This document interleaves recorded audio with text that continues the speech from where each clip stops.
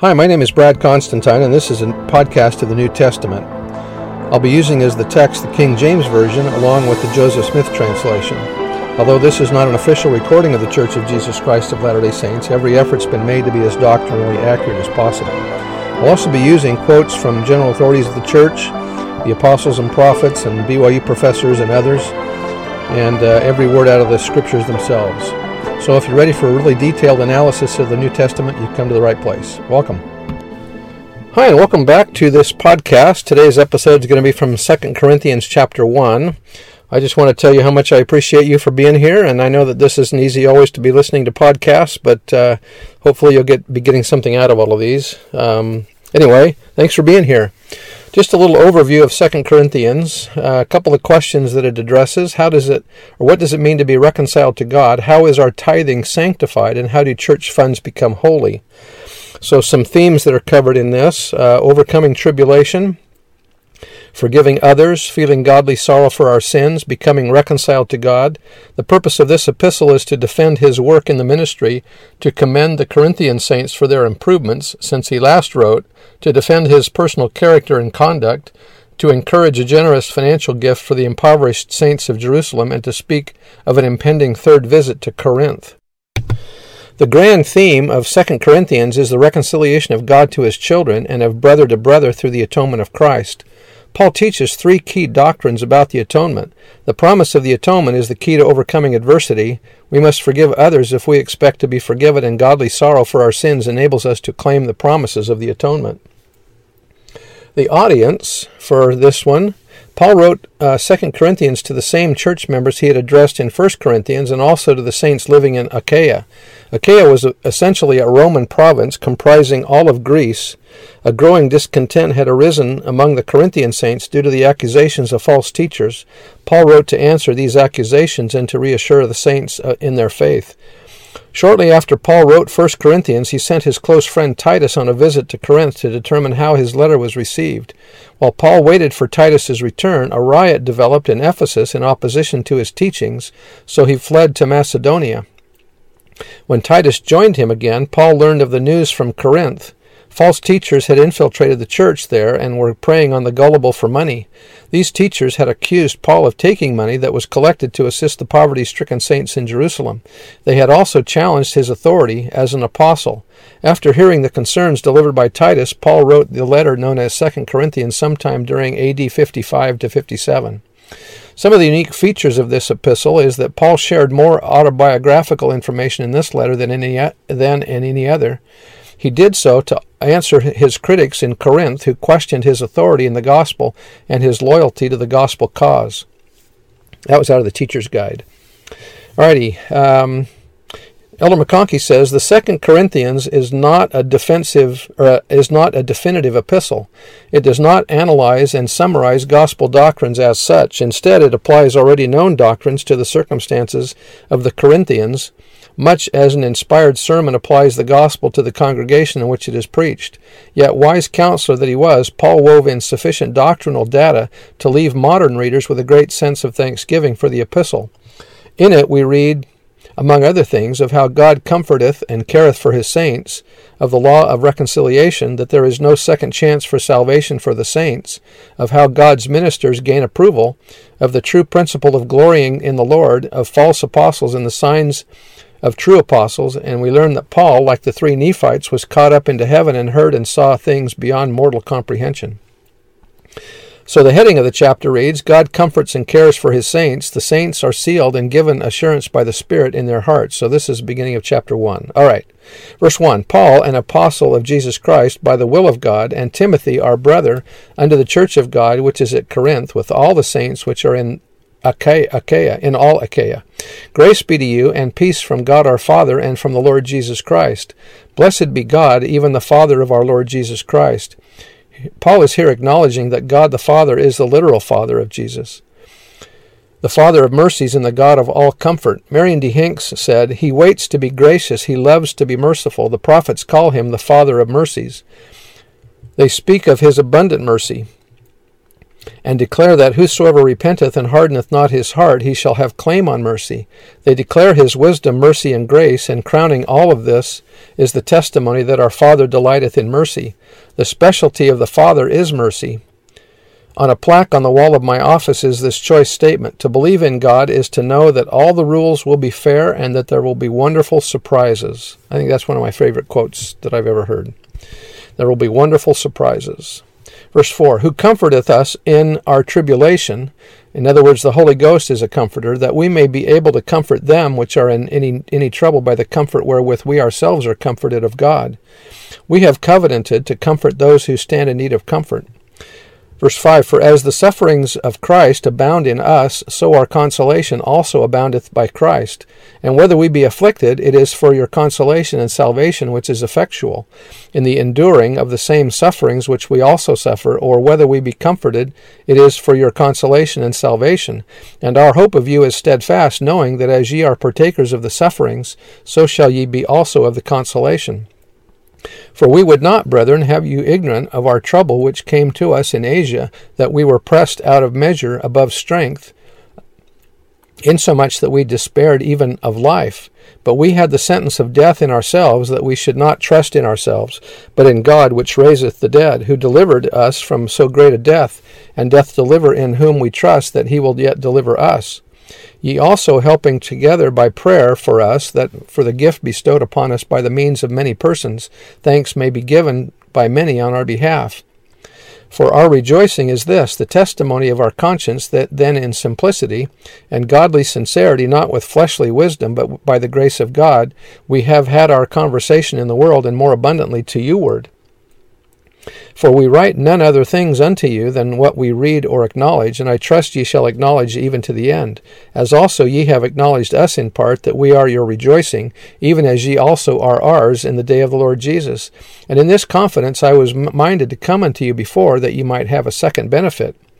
Sidney Sperry said, in his original plans, the apostle had purposed to visit Corinth twice by going directly from Ephesus to Corinth, and thence into Macedonia and back to Corinth again, from whence he would set sail for Judea. This plan had been made before Paul had written 1 Corinthians, and his intentions had been made known to the saints at Corinth, either by a messenger or through a Corinthian letter now lost to us. The apostle would probably have never made any mention of his original plan had not his critics in Corinth charged him with being fickle. In defending himself against their accusations, he tells us about his first plan, which later underwent revision. Verse 16, and to pass by you into Macedonia, and to come again out of Macedonia unto you, and of you to be brought on my way toward Judea. When I therefore was thus minded, did I use lightness or levity, or the things that I purposed, do I purpose according to the flesh, that with me there shall be yea, yea, and nay, nay. But as God is true, our word toward you was not yea and nay. At the heart of the contention in the church at Corinth are those who have ridiculed Paul and denied his authority. His necessary response is a bold and vigorous defense of his apostolic authority and his work in the ministry. Some had accused him of walking according to the flesh, and others had ridiculed his physical appearance and his inelegant speech. Elsewhere in the same letter, he addressed the charges that he was vacillating and indecisive. I guess a lot of us get accused, don't we, of not being able to speak well, or not having a very good appearance, or whatever. So those are criticisms that are superficial and not really of any substance anyway.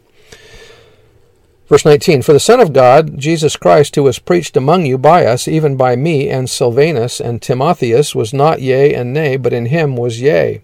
For all the promises of God in him are yea, and in him amen, unto the glory of God by us. Now he which establisheth us with you in Christ, and hath anointed us, is God, who hath also sealed us, and given the earnest of the Spirit in our hearts. Now, the earnest is a guarantee, or a down payment, so to speak. An earnest is something of value given by a buyer to a seller to bind the bargain, or a token of, or installment of what is to come.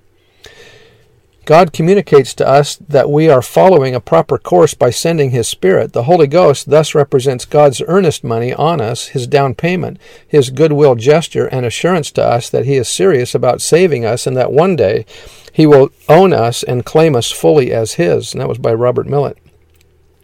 Paul speaks of a three-step process, being first anointed, second sealed, and third being given the earnest of the Spirit. It is one thing to be anointed and another to be sealed. An anointing without the sealing means nothing. All covenants that are not sealed by the Holy Spirit of promise are of no efficacy. On the other hand, once the anointing is sealed by the Holy Spirit of promise, the contract is valid in the next world almost without exception. The next step is to be given the knowledge that the anointing has been sealed. The earnest of our inheritance, as Paul calls it, is to know that you have been sealed with that Holy Spirit of promise. We can be given the earnest of the Spirit in two ways, indirectly through the companionship of the Spirit in our hearts, or as a direct promise of the Lord. There is a way we can know that our efforts are acceptable, that our covenant is recognized and valid before God. If we experience the gifts of the Spirit or the influence of the Holy Ghost, we can know that we are in the covenant relationship, for the gifts and companionship of the Holy Ghost are given to none else. This is one reason why the gift of the Holy Ghost is given as a token and assurance of our covenant status and as a down payment to us on the blessings and glory to come if we are faithful. Paul refers to the Holy Ghost as the earnest of our inheritance, a reference to earnest money, which, though only a token payment, makes a deal binding when it changes hands. Thus, the earnest money of the Spirit in our hearts assures us of the validity and efficacy of our deal, our covenant with God. Do you feel the influence of the Holy Ghost in your life? Do you enjoy the gifts of the Spirit? Then you can know that God accepts your faith, repentance, and baptism, and has agreed that you may always have His Spirit to be with you.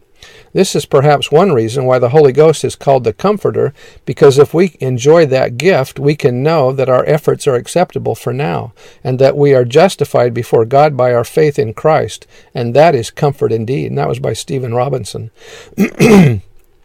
The Holy Spirit of promise is, of course, the Holy Ghost, and the Holy Spirit promised the saints.